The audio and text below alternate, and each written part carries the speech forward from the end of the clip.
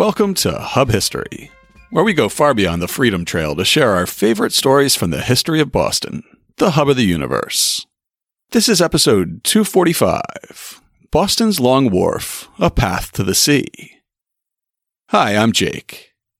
In just a few minutes, I'm going to be joined by Dr. Kelly Kilcrease, a professor at UNH Manchester and the author of a recent book about the history of Long Wharf. Today, Long Wharf is easily missed along Boston's waterfront, but that's because the rest of the city has grown up around what was once considered one of the great wonders of the modern world. From the beginning of the 18th century until the early 20th century, Long Wharf was the grand front entrance to our city, welcoming visitors, sea captains, immigrants, and even enslaved Africans. Professor Kilcrease will tell us why the Grand Pier was built, how the proprietors funded it, and how it's changed over the past 300 years. But before I sit down with Kelly Kilcrease, I just want to pause and say thank you to everyone who supports Hub History on Patreon. I'm really grateful to have the chance to speak with smart people like Professor Kilcrease and learn things about Boston history that I never knew before. I'd never get the opportunity to do stuff like this without this podcast, and I wouldn't be able to make the podcast without a little help from my sponsors. These are the folks who support the show with $2, $5, or even $10 a month to offset the expenses that go into making Hub History. Knowing that I can rely on them means that I can invest in web hosting and security, podcast media hosting, transcription service, and the online audio processing tools that make me sound so doggone good. If you're already supporting the show, thank you. If you're not yet supporting the show and you'd like to start, just go to patreon.com/hubhistory or visit hubhistory.com and click on the Support Us link. And thanks again to all our new and returning sponsors. I'm joined now by Professor Kelly Kilcrease. Dr. Kilcrease is an associate professor of business at UNH Manchester, with a focus on the history of business and small business development. His previous book is a history of shoe manufacturing in Manchester, and he's authored a number of articles about Boston and New England history. He's here today to talk about his new book, Boston's Long Wharf, A Path to the Sea. Professor Kilcrease, welcome to the show. Before we really get started, can you just help get our listeners oriented? If one of our listeners was walking down State Street, they have the old State House at their backs, they're heading toward the Marriott Long Wharf, how much of what they're seeing in front of them looking down State Street would have been Long Wharf in its heyday? Obviously, as you're walking down State Street, you would certainly have noticed that Long Wharf is not long. So basically, if you go to, on State Street, if you get to India Street and you stop at India Street and you look down, you can say, well, this is where Long Wharf started. Is India Street, is that the corner where the Customs House is? Correct. So the Customs House will be right in front. It's the back of the Customs House. Okay. So you would see the Customs House in front of you, but it's probably another 20 yards, 30 yards behind the Customs House. So if you took out measuring tape and you measured it from there to there, it is approximately a half mile long. Wow. So, to think about someone actually built a wharf that's a half a mile long during the early 1700s, it's pretty amazing feat. That's the length. It's hard to picture a half-mile wharf coming from that spot because the rest of Boston is so transformed around where Long Wharf was. So can you also just give our listeners a picture of what the area known as Bindle's Cove or the Great Cove before any landfill, any wharfing out? What was the geography of that area like originally? Again, if you're looking around, the mid 1600s, 1640s, you would have had Bindle's Cove, and to the left of that would have been Fort Hill, and to the right of that would have been the Mill Hill. So the population was, again, just from Bindle's Cove and moving inland, I'm going to say in city terms today, 3 or 4 blocks. There simply put, there wasn't much there. And so, as we look at the cove in and of itself, again, there's really only a few what we call quote unquote piers, and not much more. So, Boston is really trying to find its feet, so to speak, as as an economy relative to the ocean. And so, the town dock, the town cove, that's the town dock was really a central, one of the first central locations, because that was really the main dock that vessels would go to and fro. But for the most part, you're talking about a small, I won't even say town, almost a small community putting it, going in place.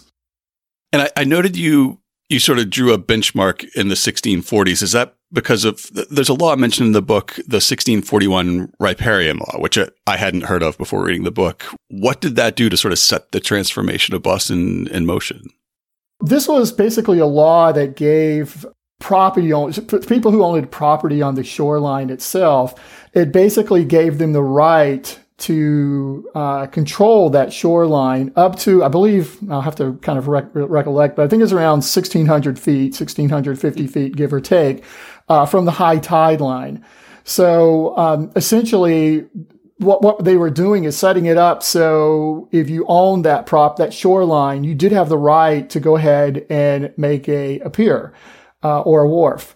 And so that was really the meaning behind it. But you could not go past the 1,600 feet. So that was, and obviously Long Wharf went well past that. And so as I wrote it in the book, technically Long Wharf was created by breaking the law, but, the merchants had the money and the power, so they were able to get around that. So that's really what the law was in place for, to give those people, who own those property, on the shoreline the right to actually make, a wharf or a pier. So that sets this period of wharfing out or transformation along the waterfront in motion. And before the Long Wharf, one of the biggest projects is the Barricado, which I've only barely been aware. I've seen it on old maps, and I'm browsing at the Leventhal Map Center, but I've only barely been aware of what it was. So what was it? Yeah, I would say out of all the research I did, I found this to be the most fascinating. I had heard of it, and I had seen the photos, but I hadn't really heard the story behind it, other than the drawings and so forth.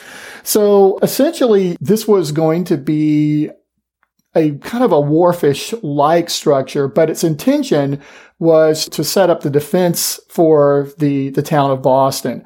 So, ships just couldn't come flying in out of nowhere, and this was going to slow it down. So basically, this is a horizontal line. It's circular, but in essence, a horizontal line that went from one end of the cove to the other end. And so within that horizontal line, there were going to be gaps. Now, the line itself was going to be basically fill. So what this area had at the time was a lot we called mud flats. And so mud flats, as the name's implying, it's mud. So when the tide goes out, you can basically walk out, well out into the harbor, into the cove. So again, the idea was, well, let's build something on the mud flats that will protect us. What was created was a structure that was basically stones, bricks, sticks, weeds, anything that you could pack up and create a structure. That's how it was being created. So you're not talking about, something that was going to be lasting for very long to begin with. It was going to be more of just this structure that was going to prevent people from coming in and out of the harbor. Now, this was not going to work for very long, though. So the town fathers basically said, well, we need people to invest in this, create something that's even better.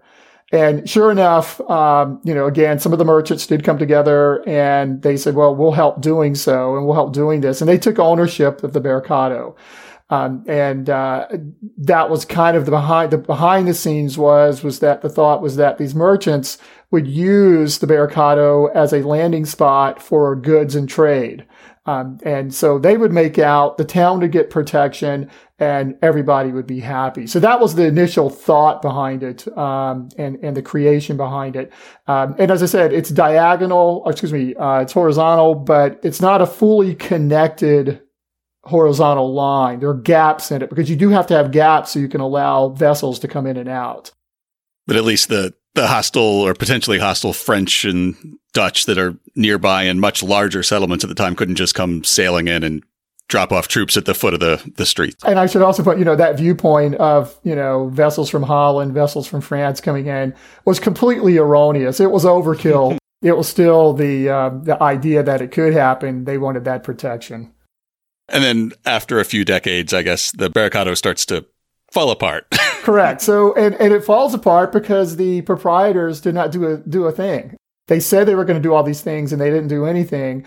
And so what happens is that the vessels heading out of the cove and going towards the ocean, they would stop at the Barricado and pick up the stones from the Barricado and use it for ballast. And so slowly but surely, the Barricado starts to erode from all of these vessels taking these stones.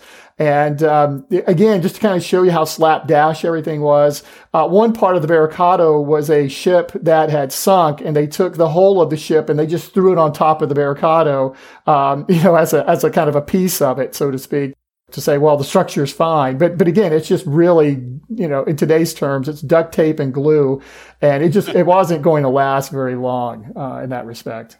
I had no idea how much ballast transformed Boston. I had an interview a few weeks ago, I guess a couple months ago on the podcast now, with Pavla Shimkova, who wrote a kind of an industrial history of the Boston Harbor Islands. And so many of the harbor islands were very transformed by ships heading out in ballast and taking away stones from Deer Island, from Nix's Mate, from George's Island. It's amazing.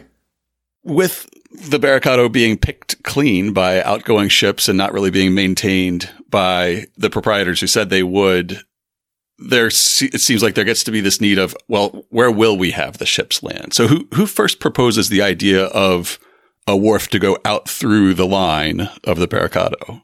Yeah, I think the backdrop on all this is that if the Barricado didn't exist, more than likely Long Wharf wouldn't exist. And certainly later on, as we may discuss, T Wharf would not have existed because it was a piece of the Barricado. So it does have an importance in that regards, but the local government certainly saw that there was a problem here in terms of the structure itself. And, they brought everybody in. The Grand Court, so to speak, brought everybody in, and the selectmen brought everybody in who were investors and said, listen, you've got to do something. And you got 3 years to get it done. And 3 years come and go, and they said, listen, it's too late. We can't, the priority says we can't do anything. So entering is this individual by the name of Henry Deering. He's a wealthy Boston landowner, but he's someone who's very connected and really wants to make sure that Boston succeeds. And he knows the only way they're going to succeed is that they do become an economic entity, at the same time. So he comes up with the idea that as an extension of King Street, which today is State Street, is that there would be this wharf that was created. And it would go well out into the cove past the line where the Barricado is now. And so his thinking is if we have a really good wharf, a long wharf, and it is operating economically, the Barricado would be resuscitated, and it too would become part of the economic structure. And so Deering is the one that is really credited for creating it. But again, a few years pass, nothing gets done. And now the selectmen of Boston, they're really putting the pressure saying, listen, something's got to be done. And so it's Oliver Knowes, who comes in, who is a physician, very similar to Deering, very, connected to the community. But he's also a wealthy merchant at the same time. And he's the one that really takes Deering's idea and puts it into motion relative to creating the wharf itself. There's a group that will become the proprietors of the Long Wharf, but there's also sort of the rest of the merchant class of Boston. It seems, on the face of it, it seems like if Oliver Knowes and a select group are going to be investing in this wharf, that the rest of the merchants would compete or have some alternate plan. But it really sounds like a lot of the merchants were behind this plan. Why would that have been? We can look at this from a philosophical standpoint and look at it from Deering's perspective. I really want to help my community. I really want to make it a positive economic force that will allow us to survive. But for these individuals who are the merchants who ultimately put this thing together and use it, they are creating Long Wharf for one reason and one reason only. They want to get more rich. End of story. So yeah, there could be obviously there's a little bit, we want to help the community, but the merchants in and of themselves, they are all the ones who are very successful. They're a tight knit group. They all know each other by first name. There's no stranger. They are almost in and of themselves a consortium, a corporation without being a corporation, if you will. And so it was very easy for them to get together and say, boy, this idea of iKnows, we can make some money here. And we can do extremely well for ourselves. So again, in terms of why they're doing it, the bottom line is these individuals, the primary reason for their investiture is because profit was in play. Obviously, the economics of Long Wharf change time and time again over the centuries, but the original group, the original proprietors, it obviously would have been a huge investment. So where were they envisioning, or how were they envisioning that they would make that investment back? Where would the profit come from? I would say, and I don't have evidence of this, but I would certainly say their biggest profit is going to be individually. They all own vessels. So they were going to make money just in terms of the trade would be able to increase much more because of Long Wharf. They would be able to dock more vessels. They would be able to send out more goods. They would be able to receive more goods. So there was that individual part of it. But then there were other things. Other people who would want to use it who had, nothing to do with the proprietors obviously could. And so this could come in terms of docking, wharfage fees, other fees that are associated with if someone wanted to rent, and of course we haven't talked about, but there obviously were going to be warehouses on the wharf. So, if you wanted to rent the warehouse, you could. If you wanted to sell the goods that you got in your own warehouse, you could. So, you were basically, these proprietors had a chance to be the supplier and the retailer all at once. So again, they had many arms of income coming in due to this investment. It's funny for a reader like me that a lot of the names, when I look at the list of original proprietors, the names are familiar, but they're all a generation older than some of the figures I'm really familiar with. So it's not Governor or Lieutenant Governor Andrew Oliver. It's his uncle, Nathaniel. It's not Faneuil Hall namesake Peter Faneuil. It's his uncle Andrew. Yeah. Can you just introduce the listener to some of the men who become this group of proprietors or owners of the Boston Wharf? If we want to look at this through the lens of today, you would see these individuals as being what we would call, the captains of industry. These would be these individuals who would be well known. They could be walking down the road and, there's so-and-so. They were very recognizable from that standpoint because of their success.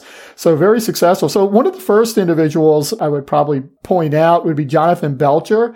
And he's probably one of the more famous ones. And I kind of highlight him a little bit more in depth in the book itself, because he does become the governor of New Jersey, and again, very influential. But again, he's a proprietor for about, I can't remember, but probably about 10 to 12 years, somewhere in that range, maybe a little bit longer.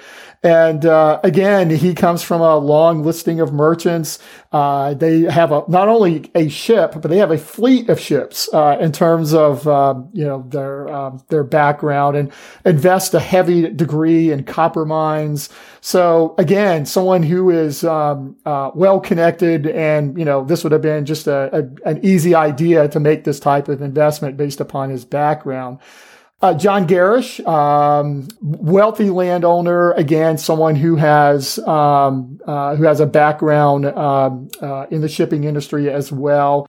That's probably the common aspect with all of these, is that these individuals have this background in the shipping industry.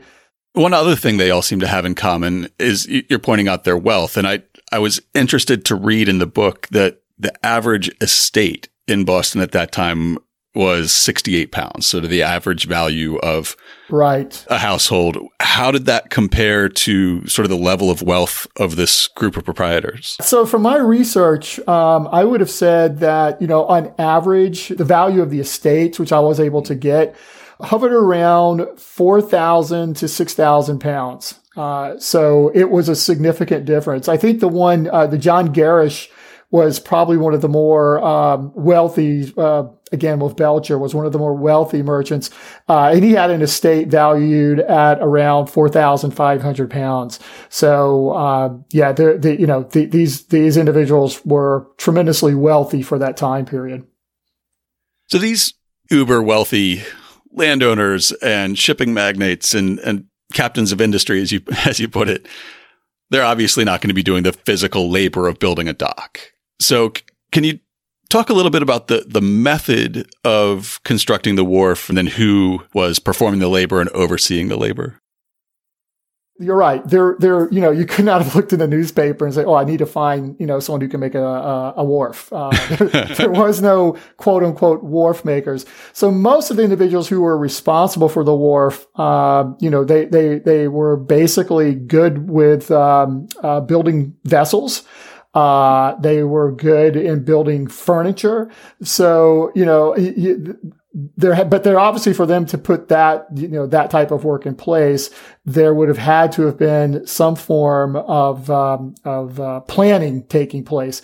And so at the time, there was a couple of different ways that you could construct a wharf, but the way that, Long Wharf was initially developed was what's called crib constructions. And just as the name's implying, a crib, is, and I'll give it to you, maybe in 2x4 language, but, essentially you could have, 4 2x4s, and then you would have 2x4s going across those 2x4s, but like 2 or 3 of them. And then you would fill that up with dirt, rocks, and so forth. And then you'd put another crib on top of that, and you would fill that up. And so you essentially, it's kind of like a Lego. You would essentially be putting one on top of the other, but it has to have fill, for it to maintain itself and to be stable. A crib more like a corn crib rather than a child's crib. Yeah, yes, correct. So it would be more like a corn crib. And, again, as I said, you would just simply, fill that all up and keep moving outward. And as I was mentioning earlier, there was a lot of mud flaps. So in this area, again, which was a good thing. The crib would be stable from that standpoint, and that would help, tremendously. So again, yeah, it was really kind of piecemeal, but, and then once you've got that structure done, then you'd have a top layer structure, which would be gravel and dirt, and more wood. And so, slowly but surely, but if you can imagine, this is weighing, thousands and thousands of pounds. Sure. So it wasn't going anywhere. Right. But again, it was a very, very long process in that respect. So how long did it take? The construction began in 1711, if I read correctly. When was the pier actually completed? Technically speaking, it was never completed. Okay. Because they're always doing something. I was going, my goodness, as I'm looking through the research, it's like, no, we got to do another pylon here. We've got to do another board. And it's just like, my gosh, So, but yeah, for the most part, yeah, you're looking at 1711, but you're looking, at about 16 to 24 months, time frame. Again, and I didn't get any really information as far as, did they work through the winter as an example and so forth, and nor did I get how many people were working, but I would say within that time frame, they certainly were very productive. And the other thing too, as I mentioned in the book, which is interesting, due to the Great Fire of that time, all of the embers and all of the what was left from Boston being almost burnt to the ground, they all used that for fill in the crib. So that really did, unfortunately, that did accelerate the process at the same time. I guess that's helpful. Yeah, Very helpful fire. Well, and it was, I don't know who came up with the idea, but, it was, we've got this wood that's partially burnt. Let's chop it up and use it for fill. And, that was the idea. As the initial construction winds down and Long Wharf takes shape, it's about 2,200 feet from the original foot of King Street out to what's now the end of the pier. Do you have a sense of how that would have compared to the wharves in other major American cities, or what counts as the major American city in 1711? Right. Yeah. So at that time period, and again, just the quick study, Manhattan Island had a couple of wharves, but you could literally throw a rock from one end to the other, and there was like two or three in that regards. Charleston, which was obviously a pretty big trade area at that time for tobacco. That too, the problem with Charleston had was that they were so far inland, that, they really couldn't have much, but that too was, one or two wharves, nothing there. Philadelphia also, big problem with Philly, of course, at that time was the fact that they're actually on a river, not, but you could get to the ocean via that river. But so that too was nothing that was going to be significant. So this was, again, for its time, it's the audacity that they had to create such a long wharf. I know one thing, in Boston, it would never happen today. Right. But it is just amazing that, something this significant, this long, this powerful has been created in this time period. It is really phenomenal, from all aspects, from paying for it to the engineering of it to the actually completion of it. It's a wonder of the world for its time period. Now that the Long Wharf is completed, what sort of policies or practices are put into place to wring the most profit out of it? After all, these investors need to earn their money back. How is that supervised? In terms of what the proprietors can and cannot do, they have pretty much free reign. They own it, they control it, they set the policy. So the policies that are set are either against themselves or against people who are going to be using the wharf, or those who are renting the warehouses on the wharf. If I could summarize all of the policies, though, into one big area, it would be the two words, fire prevention. That is the biggest concern that they always have about all of this, is fire prevention. And, for example, if you have a fireplace, you can have a fireplace, but the fireplace has to be created by someone, who has a skill set to do so. Someone from the outside, that's their business, is creating it. And again, if you have a fire away from that fireplace, and it could be a candle on the side of a table, and the wharfinger sees it, you are going to be fined right away. And so they are very, very diligent about watching for fires. People who are getting rid of their ashes. There was a process that you had to get rid of all your ashes. You couldn't just, put them in a pan and keep it by the door. Those things had to be removed immediately. So that was a big point. And again, from a proprietor standpoint, if you rented out your space to someone, again, the annual rent initially was around £25 annually, which today is around $5,300, give or take. If that person didn't pay, and of course, if they paid, all of the proprietors got a cut of that. But if that proprietor didn't pay, you as a proprietor, you as the landlord, so to speak, would have to pay the other proprietors. So there was a lot of checks and balances there, and that's not even dealing with the rules of ships and vessels going up to the wharf and so forth. But again, in terms of just the business of the wharf, there were quite a few policies in those types of ways. And you introduced a term there that I think our listeners probably won't be familiar with, the wharfinger. Can you talk a little bit about what that role was and how it might compare to a modern harbor master or something like that? Took the words right from me. Yes, that is a harbor master today, but they were much more hands-on. And the wharfinger would also get a cut of the pay. So a cut of the monies that they would collect in terms of rent and so forth. So they were active in the business end of it, but then they also were responsible for making sure the tallies that were done for the wharfage, making sure, that the items that were coming off the vessels, those were all going to be taxed by the proprietor. So making sure that was done correctly. And so at the end of the year, all of those things would be tallied, the percentage that the wharfinger would get, and the wharfinger would get one stipend at the end of the year. And that, so they weren't paid monthly or anything else like that. They got this money at the end of the year. So they were very, very active. They were the police. They were the watchdog. They were the counter, and they reported. They were in on every proprietor meeting when they met, monthly. They were there every month saying what's going on, what needs to be done, and what's happening. So they were the eyes, the ears, and the mouth of the wharf itself. And so as everything is hopefully running like clockwork with the wharfinger overseeing everything, the proprietors are going to be making money from dockage fees that are paid by shipmasters. They're going to be making money through their own warehouses, either renting them out or what they're shipping through their warehouses. What were the expenses day to day or year over year for the proprietors? What did it take to keep the wharf up and running? It never ended. It was just constant. Just about every proprietor meeting, and again, I was able to ascertain all of these notes for every meeting. Everyone, there was always something wrong. So again, you got to keep in mind we're dealing with salt water, so the sea and the winds were very harsh on everything that was there.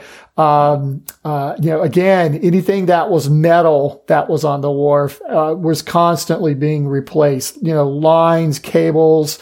Again, as I said earlier, the boardings would typically be rotting out, so that would have to be replaced.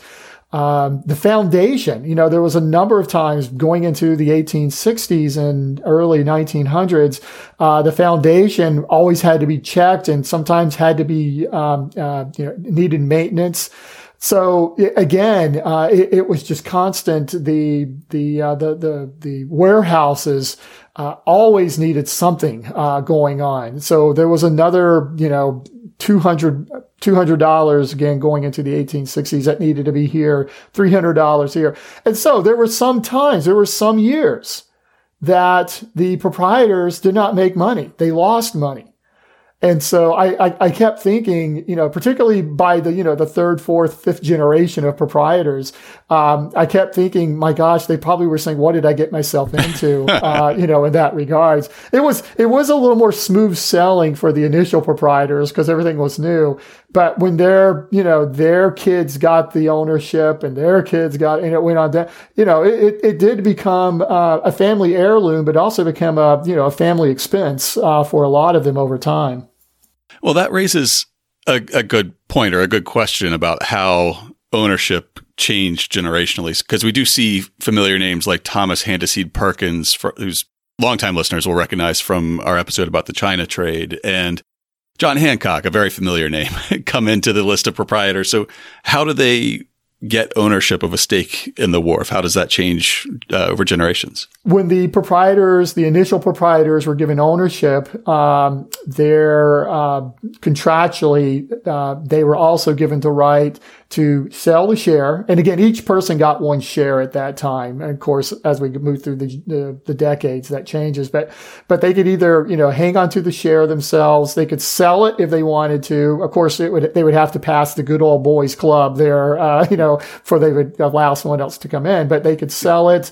They could, or they could pass it on into perpetuity to their heirs. And so, it could go generate, and that of course did for about 5 or 6 of them.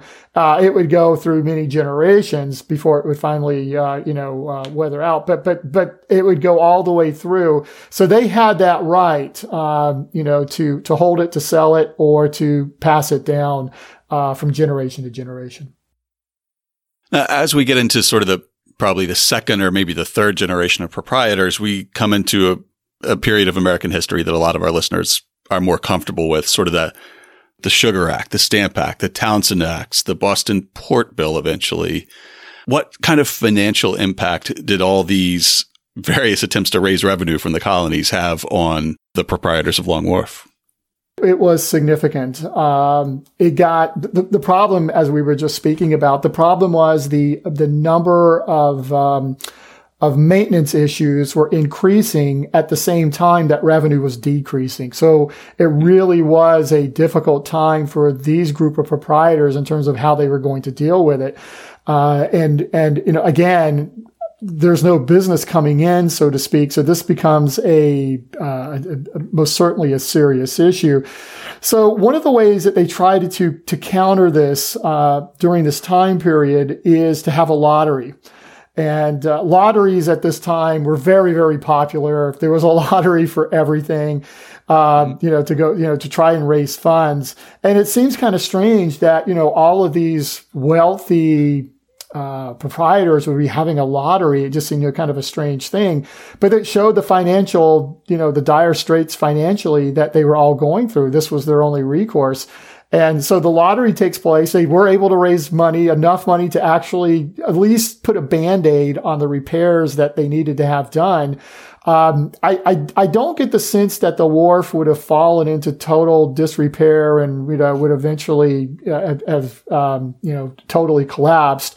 But I do get the sense that if that lottery would not have taken place, that again, they would have been years and years behind in terms of trying to restore it. So it was significant that they did take that action of a lottery going forward.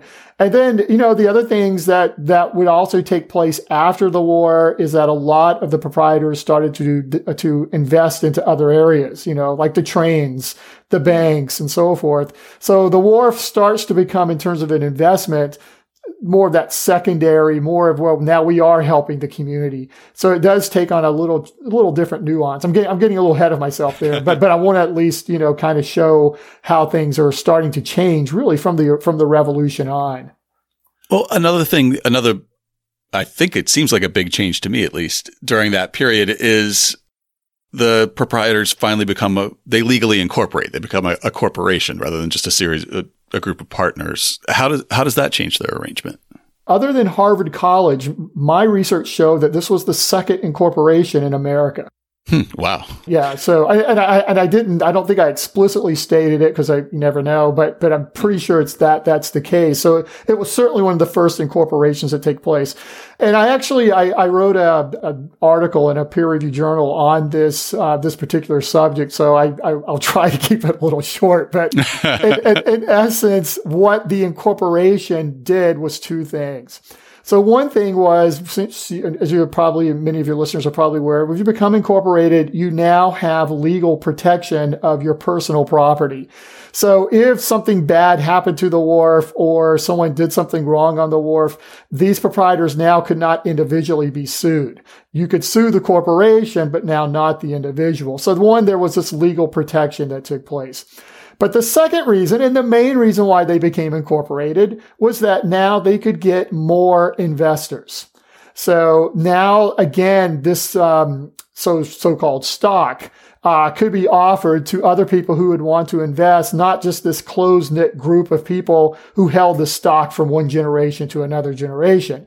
Now, during that time, before Long Wharf became incorporated, during that time frame at least, the amount of stock that a proprietor could hold, that did increase. So it was no longer one share for one person. There were some that owned 15 shares, some that owned 10, but it was capped. But now that cap would increase significantly when Long Wharf became incorporated. And that was a really significant aspect. And so that also meant, of course, that Long Wharf proprietors, which are now more than one, could now have another steady form of income. Those people who were investing in the company by buying the stock, that money could also be put back into the wharf itself for maintenance. Obviously, this must be a time of change in the economics of Long Wharf, because we have first the Boston Port Bill and the Siege of Boston, which essentially entirely shut down commerce on Boston Harbor.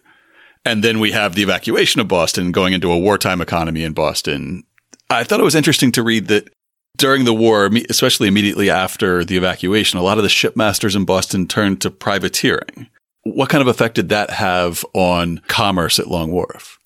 It certainly wasn't something that was going to replace the steady income that you would have through regular economic trade. But it did, again, using the Band-Aid term, it did put a Band-Aid on, some of these proprietors. Some would not get involved with privateering at all. They felt it was beneath them and they were going to, go ahead and try to overcome everything through their own investments into other areas. But others were much more aggressive. And so, they would take their vessels and they would go and seek other British vessels and overtake them, bring back the bounty and sell it just like they would sell it, in the warehouses before the war. So it was, for some of them, it was another fundamental process of doing business. But I would say that I don't think it was at the level that was, again, equal to or even near equal to regular economic business. It was just another process that they could do to make a few bucks. And for listeners who are interested, I'll go ahead and plug. Stay tuned in May, I believe. We're going to have an interview with Eric J. Dolan about his book, Rebels at Sea, all about privateering, the Revolutionary War, and we'll be focusing on privateering in Boston in that conversation. It seems like the close of the War for Independence more or less coincided with the construction of some new wharves on the Boston waterfront that maybe they weren't exactly as long as Long Wharf or as massive, but they were similar scale and much more competitive than the earlier wharves. What kind of impact did that have on the Long Wharf proprietors, or I guess now the corporation?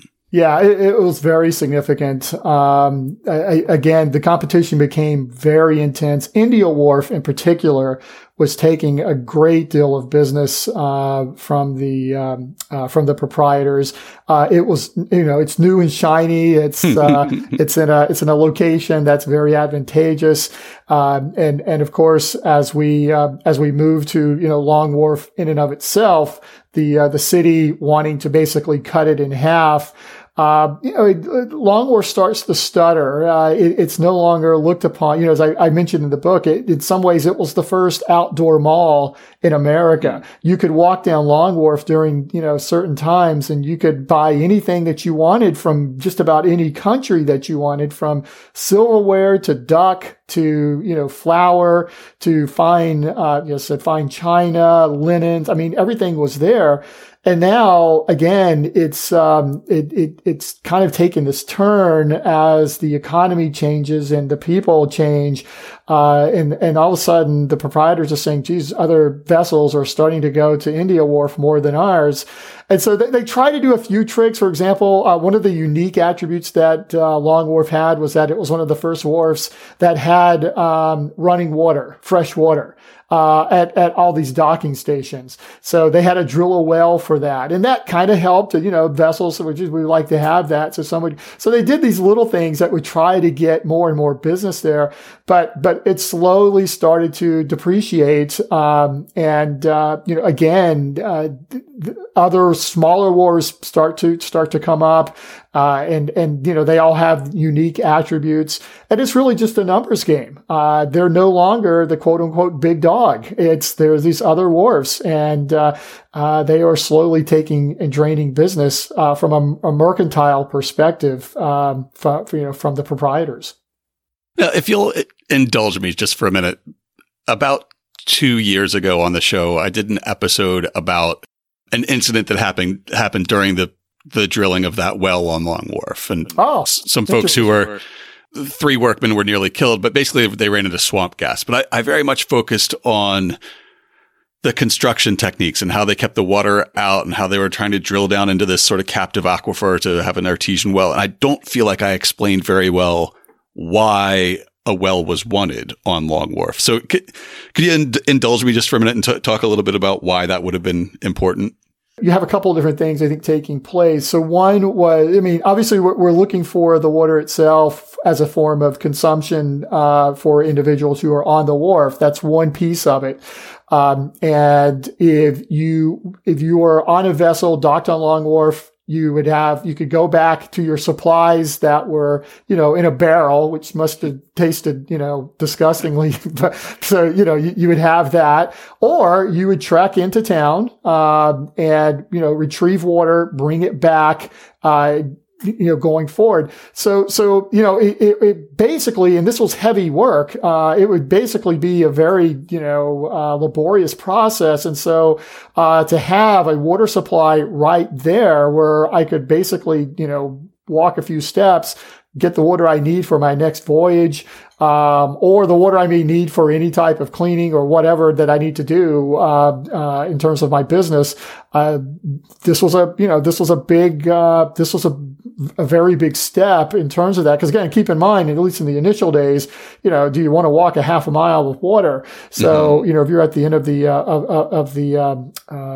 pier. So, so I think from my perspective, it was more practicality than anything else. And then once that well was tapped, then the piping could be, again, strung out and to go wherever it wanted to throughout the wharf. And so, again, as I recall, I'm trying to think of the number, but I think that the proprietors anticipated that they would make around $3,000 to $5,000 more a year just because of of this well. Oh, wow. Yeah, it was pretty significant, as an innovation at that time. And again, as I said, the only reason they're doing it is to try to combat the competition, trying to show that, we do have certain attributes that maybe some other wharfs don't have. And so that's happening right on the turn of the century, the turn of the 19th century. How does the coming of the 19th century change commerce on Long Wharf? I suppose the coming of the War of 1812 and the British blockade of North America must have had some impact. Yes. So as we start to, move along here in the time frame, we would see that, and again, I think I use the term in the book, it was still business as usual per se. So, there wasn't much difference in terms of maybe what was going on in the past. But the type of commerce that was being transferred was going to be a little bit different now. There is more, I would say, a small shift, not significant, but certainly a small shift that was taking place that was, toward more food items, less towards products that were, clothing and material products, because now there were other ways of getting those things, including that they were being manufactured in America. So mainly a lot of the products themselves were being, and I would also say the vessels themselves, a lot of them were not coming from Europe, but they were coming from other coastal areas in America. So, again, the triangulation of trade that would take place was still there, but it was also becoming more of a duality, whereas in Boston, something would be shipped down to Charleston, as an example, and then tobacco products would be shipped back up, or we would ship to the Chesapeake area and products from the Chesapeake would be coming back up. So it was, or Pennsylvania. So, what the proprietors are looking for here is the best deal. Prior to, I would say 1812, certainly. Prior to that, it was, I just need the product. I'll pay whatever we have to pay and I'll pass that on to the person who's going to buy it, to the consumer. Now it was more strategically, I can get wheat from Pennsylvania cheaper than I can get wheat from South Carolina, or that I can produce it here in Massachusetts. So I'm going to, that's how the trading was going to be done. So I would say it became a little bit more pinpoint, a little bit more exact, and maybe a little bit more local per se, with a focus more on food items than a lot of the material things that we look at. It sounds like as the 19th century wears on, not only do things like food items become a higher share of the trade, but the interior trade within the U.S. becomes a more important factor in commerce all along the East Coast. I immediately think then of the Erie Canal and how the Erie Canal makes New York City basically the home port of a huge swath of, from New England to the Great Lakes, basically. Everything that can access sort of the Hudson Mohawk drainage all of a sudden is serviced by the Erie Canal. Does that competition change the importance of Long Wharf and the importance of Boston as a port city? Oh, absolutely, absolutely, and I'll add one other piece to that too. But the Erie Canal, that was such a significant event, and I think that those individuals who have wharves, they can kind of see the writing on the wall that they are going to have to shift economically. That they can't just be wholly dependent upon the sea industry for their economy. That was certainly the economic perspective of Boston during this time period. And I think once the Erie Canal comes into play and we can move goods from Canada, we can move goods from almost the Midwest and ship them over. And more importantly, we can go the other way. And so, that was another, that it was a two-way street here. And so, places like Cincinnati now becomes significant in terms of hog slaughtering and farm production. As we start to move west towards, what we consider west at that time towards Kentucky, I mean, all of these areas now start to become their own economic center. And so, they have more choice. It's not just, we need to, if I'm in Western Mass, I don't need to purchase just from Boston. So, we have these other areas developing. And then the other thing, of course, is the rail industry is coming around. And as I note in the book, it's kind of looking at the mirror at your own demise. One of the first locomotives ever in America landed on Long Wharf. It was called the Meteor. And that was just the start. So the point being is that now there are more avenues to trade. We have vessels that are in canals, man-made canals. We have the rail industry. And so, Boston is going to have to change economically. They can still do some of the same things, but, Long Wharf now becomes more, as an example, it becomes a transport station. You can now, you can get on a vessel and move. And now these vessels become more what they call the package vessels. So, they're not just sending along foodstuffs, but they're sending mail and other items. So, there's a shift that takes place in terms of Long Wharf and what's being traded, but also obviously among all of the wharfs on the harbor at that time.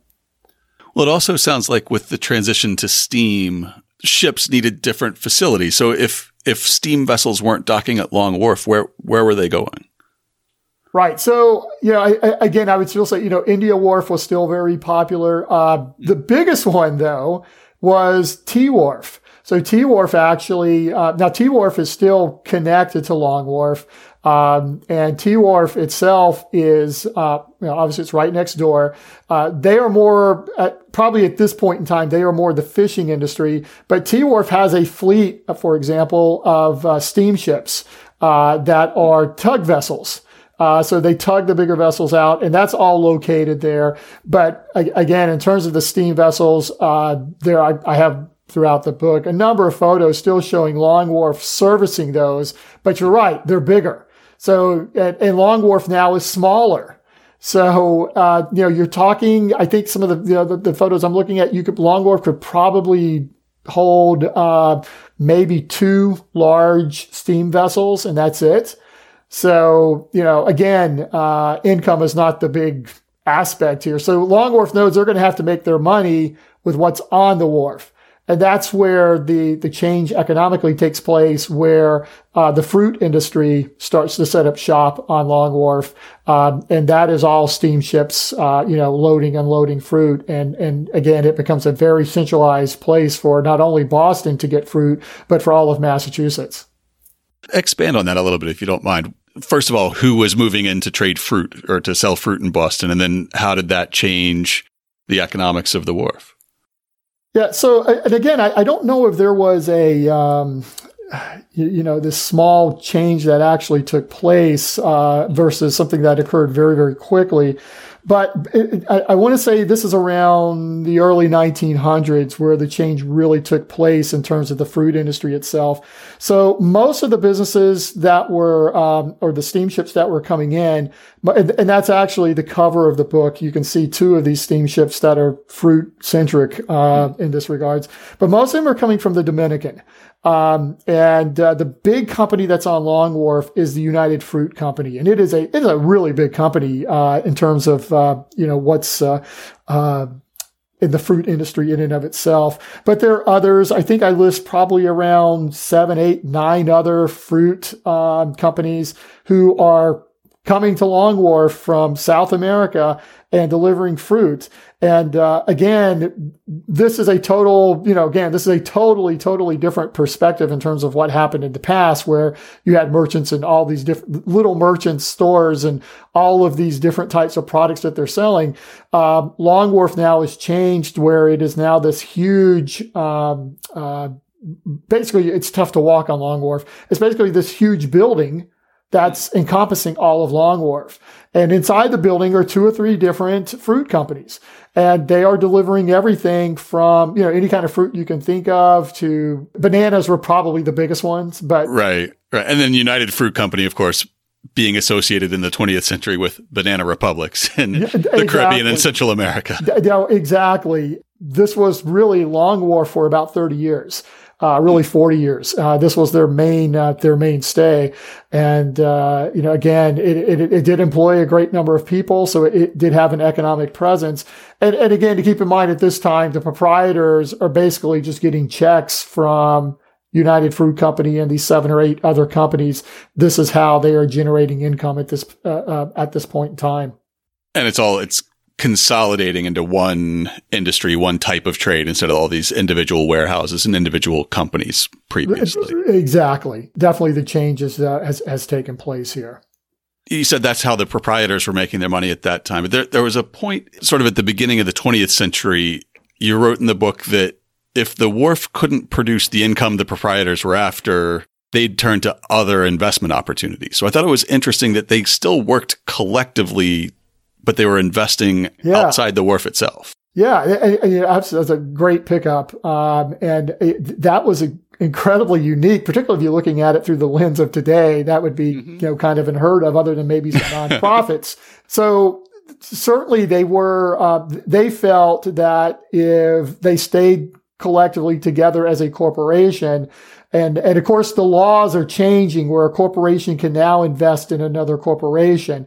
And that really occurs in the 1920s. So they feel that, if they stay collectively together, they're going to have more money to invest. And so it made sense for them to stay together, invest in the railroad industry, to stay together, invest in a cement company, as an example. And so they would look at all of these opportunities and, again, collect money that way. And they would share that money based upon the ratio of stock ownership. So it was a very unique strategy for that time period. And I would also say it does point out that the mission of the proprietors had significantly changed from making money on Long Wharf to doing this as a part of a public service. We're not making money here. And it became kind of this chick thing. I own a stock in Long Wharf. It became this, this attribute that was, that had meaning, that was more meaning on paper. I kind of equate it to, it's like having a stock ownership in the Boston Celtics. It exists. The Green Bay Packers, it exists, but it has no value. Right. And so these guys, though, they, as you point out, they stayed collective and they did look for value in other areas. So between outside investment and the United Fruit Company, that keeps the proprietorship afloat into the 20th century, and it sounds like into the 1950s. But then eventually Long Wharf is sold, and then there's a merger with Lewis Wharf and Commercial Wharf. How does the proprietorship eventually sort of sink into obscurity? Essentially, it came to a point where even though the wharf itself is now very small, it becomes a point that the proprietors just do not see a reason to keep any kind of maintenance. And as we've already mentioned, the competition, even with the fruit industry having been there, that becomes an issue. But the big change that took place was that Mayor Quincy initially, again, kind of got this started, whereas in the 1820s, where he was, again, transforming the Boston waterfront, so to speak, and again, putting in landfill and the wharf gets cut in half, and the wharf itself now is, for the most part, just this little small speck. That kind of got everything started from a timeline perspective. And now the change takes place one more time where the city of Boston now wants this district to be more of a tourist type of perspective. And so they're looking for ways that they can actually doing that. And one of the things is having a wharf with a rickety old building that says fruit, is getting rid of that. And so they look at, again, essentially by eminent domain, taking Long Wharf. And that basically is what's happened. And so they basically, they take over T Wharf. They tear down T Wharf, but the city itself decides to keep Long Wharf as a part of this new idea of making that area more of a tourist attraction. And as I put out in the book, of course, that meant the construction of the Marriott Hotel, keeping the Chart House, keeping a couple of structures on there, and making that a part of Boston's historic walking tour and those kinds of things. So again, this was, basically the, as I point out in here, the actual design and the construction of all of this. But basically, this was the government taking over the actual wharf itself. I guess part of the decline of Long Wharf can be sort of tracked in the physical shrinking of Long Wharf. Yes. I guess it's attacked at both ends, and on the shore side, there's the filling of the town cove, and then later the construction of Atlantic Avenue. How do those change the landscape around Long Wharf? Yeah, it changed it significantly because, again, when we were coming back, if you're looking at India Street on, the structure becomes much smaller. And as I point out in the book, the Columbus Park right next to Long Wharf, that was once T Wharf. So you can kind of get an idea of what the landfill did there in that respect. And again, the proprietors at this point, when this was all taking place, and, again, in the 1800s, the proprietors needed the money. So it was and they knew the competition, this made it gave them a backdoor out because, I believe they got $100,000 for this. And, at the same time, they now had less maintenance because they had less pier, less wharf. So it made sense for them to go in that route, for this time period. But again, this was as I mentioned, this was that first step to the deconstruction of what Long Wharf is and was, at that time period. And, again, it was that kind of that first demise, so to speak, going on. When I think about Long Wharf, I associate, it has that date 1711 attached to it. I have strong associations with the British landings in 1768, but, it has a much more recent history too. And I was very interested to read about sort of the urban renewal period and how even that recently Long Wharf was undergoing transformations. What are some of the more recent changes, sort of the 1960s through the 80s through today that Long Wharf's undergone? Yeah, so it was the BRA, the Boston Redevelopment Authority. They were the ones that really got this idea of making it more of a tourist type of area, and they've got it started in that regard. So, and I should correct the eminent domain. That was for another structure. So the Boston Redevelopment Authority, for the most part, the property along Long Wharf and everything surrounded Long Wharf itself, that was purchased. So the BRA purchased Long Wharf, and once they took ownership of it, then they started to, again, put everything into place in terms of what they wanted to actually have. And the book has, Mayor White's actions and, all of the players under the BRA. And as you can imagine, I mean, there was the political aspect is there, in terms of everything going kind of back and forth through all of this with Mayor White, in 1979 and approving plans and all of those variables. But one of the things I thought is very unique though, in terms of ownership. So the National Park Service actually owns the tip of Long Wharf. And they were given that because Long Wharf is a historic landmark. And so, again, if there was anything historical that would need to be further displayed or discussed or examined, they wanted some leadership. The city wanted leadership to be able to do that. So the NPS actually bought the tip of the wharf for almost $1 million, $825,000. So with the understanding that the tip of Long Wharf is actually parkland forever. So that kind of encapsulates it as being a tourist site, so to speak, going forward. So, again, so from that standpoint, whenever, the annual Tall Ships Brigade takes place, Long Wharf is a very central point where people go and look. But again, as I mentioned, we don't really know about the history of what happened prior to that, which is kind of unfortunate. But yeah, so the Marriott Hotel that was developed on there, is again, a very important piece. The couple of restaurants, that are there. And of course, it's right next door to a lot of the tourist, ships, or vessels that go in and out and, show Boston Harbor. So today, yeah, it is it is an attribute, not a significant part, but it's an attribute to Boston's overall strategy of a tourist destination. Well, with that focus today of Long Wharf being a tourist destination, if someone is visiting Long Wharf today and they want to connect with this sort of long and storied past, what should they do or see to get beyond just the Marriott Hotel or the harbor cruises to see or experience a little bit of the original Long Wharf? Yeah, I think you have to use your imagination, in terms of doing that. But in terms of those significant events, and I obviously, I visit there all the time, and I kind of do this every time when I'm sitting down at Long Wharf, is that, you can easily visualize, what once was. I have in the book, I have a picture that's juxtaposition with a painting of the British evacuating Boston.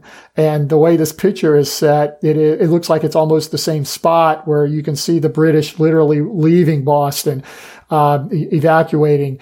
And the other thing I keep in my mind when I'm thinking that is that slaves were bought and sold on vessels on Long Wharf and in the warehouses in Long Wharf. And, to think that something like that occurred on right where you're sitting is pretty powerful, I think.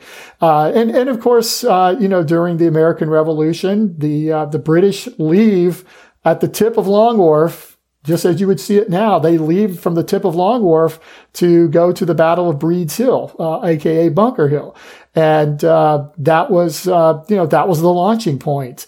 And to think that those soldiers came back to Long Wharf and they were laying on the decks of Long Wharf, bloodied, dying, and they're laying right there, and you're sitting there today, and you can kind of visualize that. Again, I think is interesting. And as I said, that history, that marker of history, certainly Long Wharf doesn't get the recognition as a Faneuil Hall would, or, some of the other famous places, in Boston. But at the same time, it does have that, I think, a very good representative history, not only economically, but also socially and certainly militarily speaking, of the history of Boston. I think, again, it's all right there, right there. And you can still, be at those points. So, again, I'm glad for whatever strange reason that they did not get rid of the tip of Long Wharf, because I think it's a really important piece of Boston history and American history for that matter. I don't want to give listeners the wrong impression that in our conversation, we very much focused on sort of a linear development of the economics of Long Wharf, but the book has so much more rich detail. It has stories about the Crown Coffee House, about the reception of John Adams when he arrives back in Boston after a decade or more away from his hometown. And there are so many more stories about the Hingham Packet and the immigration station on Long Wharf. So listeners should read on to get a little bit more of those vignettes of life on Long Wharf. Dr. Kelly Kilcrease, if people want to follow you and your work online, where should they look for that? Being a professor at the University of New Hampshire, you can Google my name under UNH, and you can find my webpage where I do have a listing of another book and some journal articles that are in the area of urban history and business history. So you can find those there. And we'll make sure to link to a place you can purchase the book in this week's show notes at hubhistory.com/245. Kelly, I just want to say thanks again. Thank you very much for joining us here today. Well, thank you very much. And as I mentioned earlier, I'm really appreciative of this podcast. I listen to it all the time, and I'm glad I'm able to finally make a contribution. So thank you. Oh, thank you. I didn't know you were a listener. Absolutely. Absolutely. To learn more about Boston's Long Wharf, check out this week's show notes at hubhistory.com/245. I'll have a link to buy Dr. Kilcrease's book, Boston's Long Wharf, A Path to the Sea, as well as a link to his UNH faculty profile. Plus, I'll link to a few past podcast episodes that I think are related to topics we discussed, including the show about the well on Long Wharf, where 3 men almost died, the one about Thomas Sims and Anthony Burns being returned to the South under the Fugitive Slave Act, the episode where Pavla Shimkova explained how the need for ballast transformed some of our harbor islands, and our interview with J.L. Bell way back in episode 100, who told us about the landing of the British at Long Wharf in 1768. If you'd like to get in touch with us, you can email us at podcast@hubhistory.com. We are Hub History on Twitter, Facebook, and Instagram. Or you can go to hubhistory.com and click on the Contact Us link. While you're on the site, hit the subscribe link and be sure that you never miss an episode. If you subscribe on Apple Podcasts, please consider writing us a brief review. If you do, drop me a line, and I'll send you a Hub History sticker as a token of appreciation. That's all for now. Stay safe out there, listeners.